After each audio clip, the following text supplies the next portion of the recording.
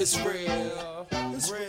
You know the deal. You know the deal. Come on. Hey, it's Shantae. And I'm Natalie. And welcome to What's the Deal? A podcast powered by the Norfus Firm. At the Norfus Firm, we solve people problems. We work with employers all around the world on HR and DEI strategies. Our podcast focuses on a leader's role in DEI. And this is actually really leadership focused today, right? Extremely leadership focused, but not like the executive leadership level.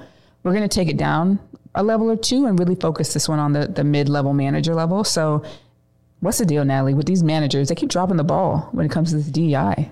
Oh, that's loaded.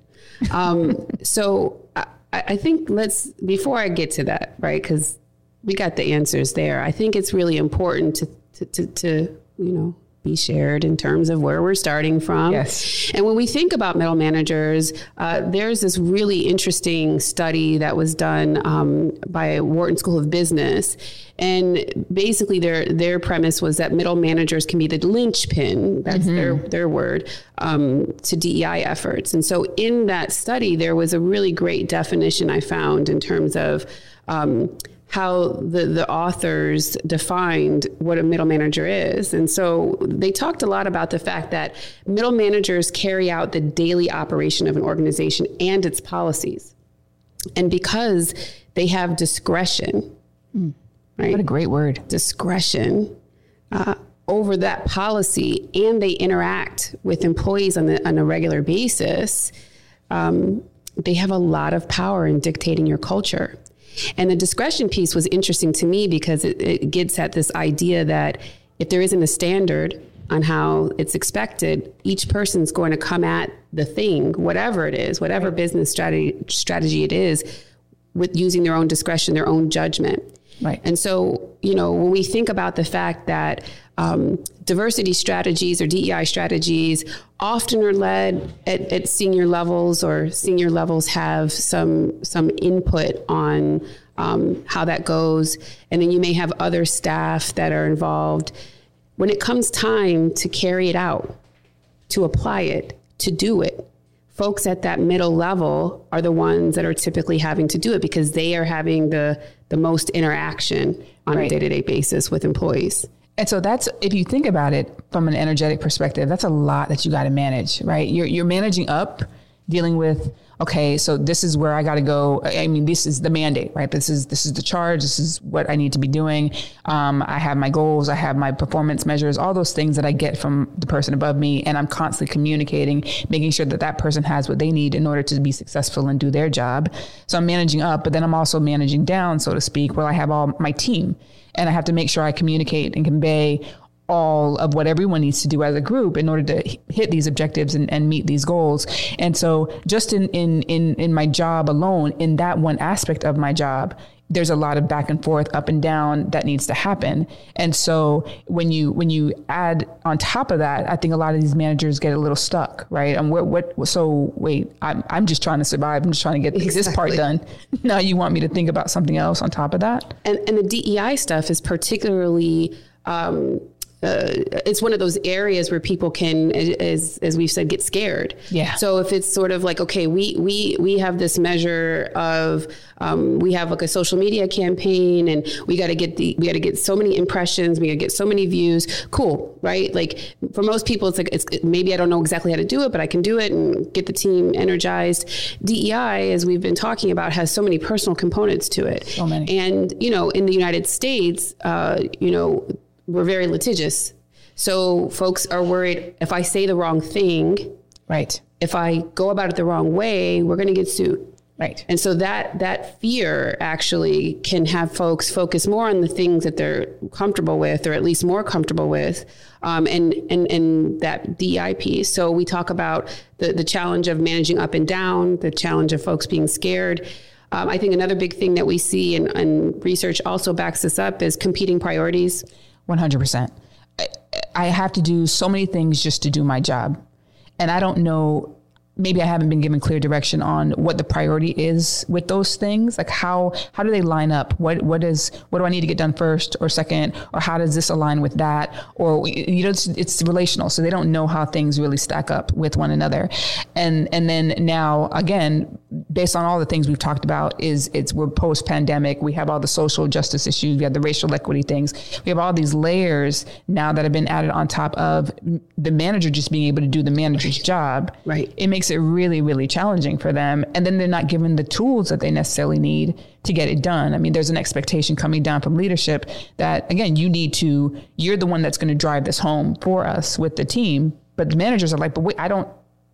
Right, because they don't see it. They don't see how it fits in their day to day. Right. I mean, we hear that a lot. Like, so many. How does this work? If I'm responsible for a production team that has to produce, 1,000 cars a day. Mm-hmm. How does DEI fit in that?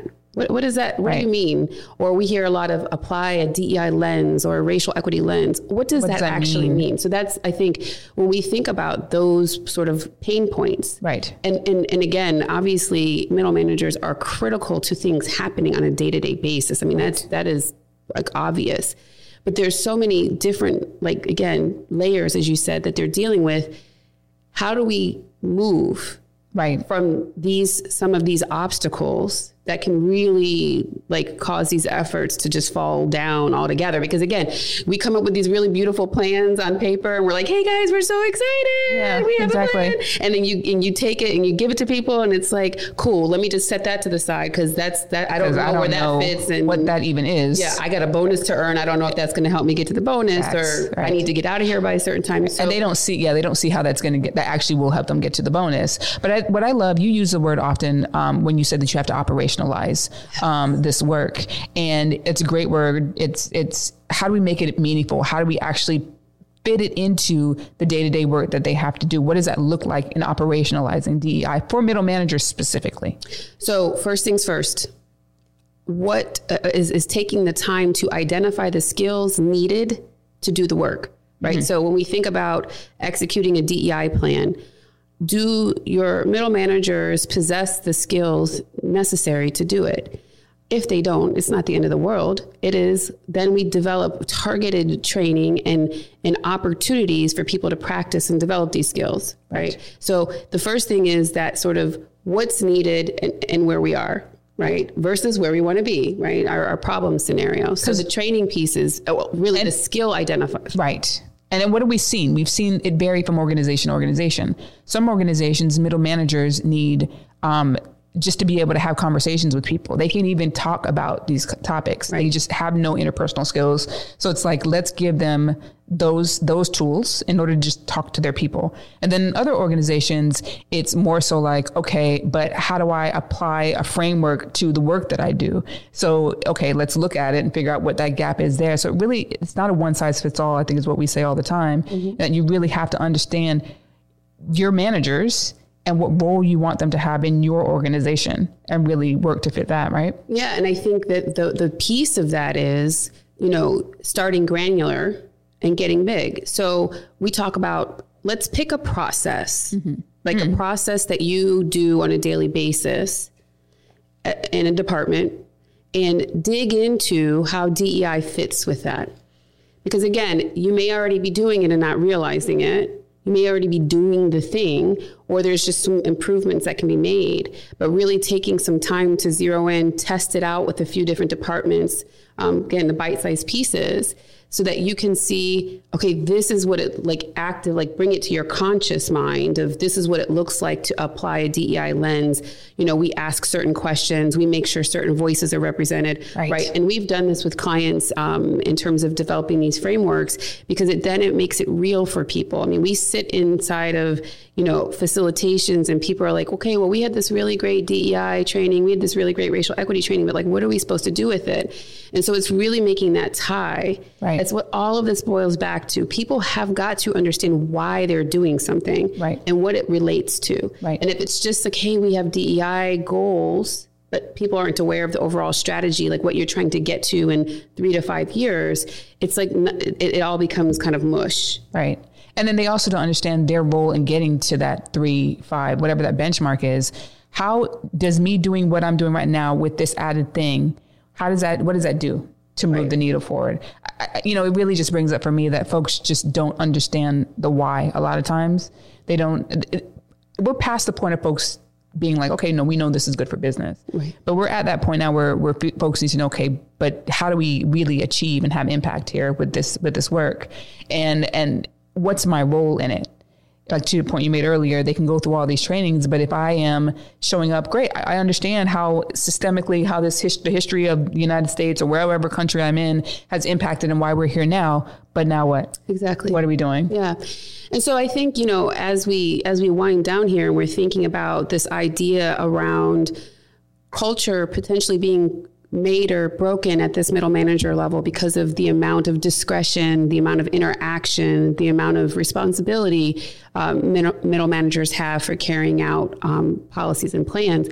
It's really important, again, that this gets tied in when you're planning and thinking about these skills. So again, research shows we've seen these plans, DEI plans and strategies can fall down at that middle level. We hear CEOs and C-suite folks say that all the time. And to ensure that you're getting the value and you're pushing it forward, folks need to understand their part in it and why you're asking them to do certain things. And then have the tools to do it, whether it be times to practice, trainings or other skill building opportunities that develop that comfort, the normalizing of these conversations day in and day out, the space for them, so that you're operating on the same page. Exactly. So thanks as always for joining us. We have lots more in store, so we look forward to seeing you soon. See ya.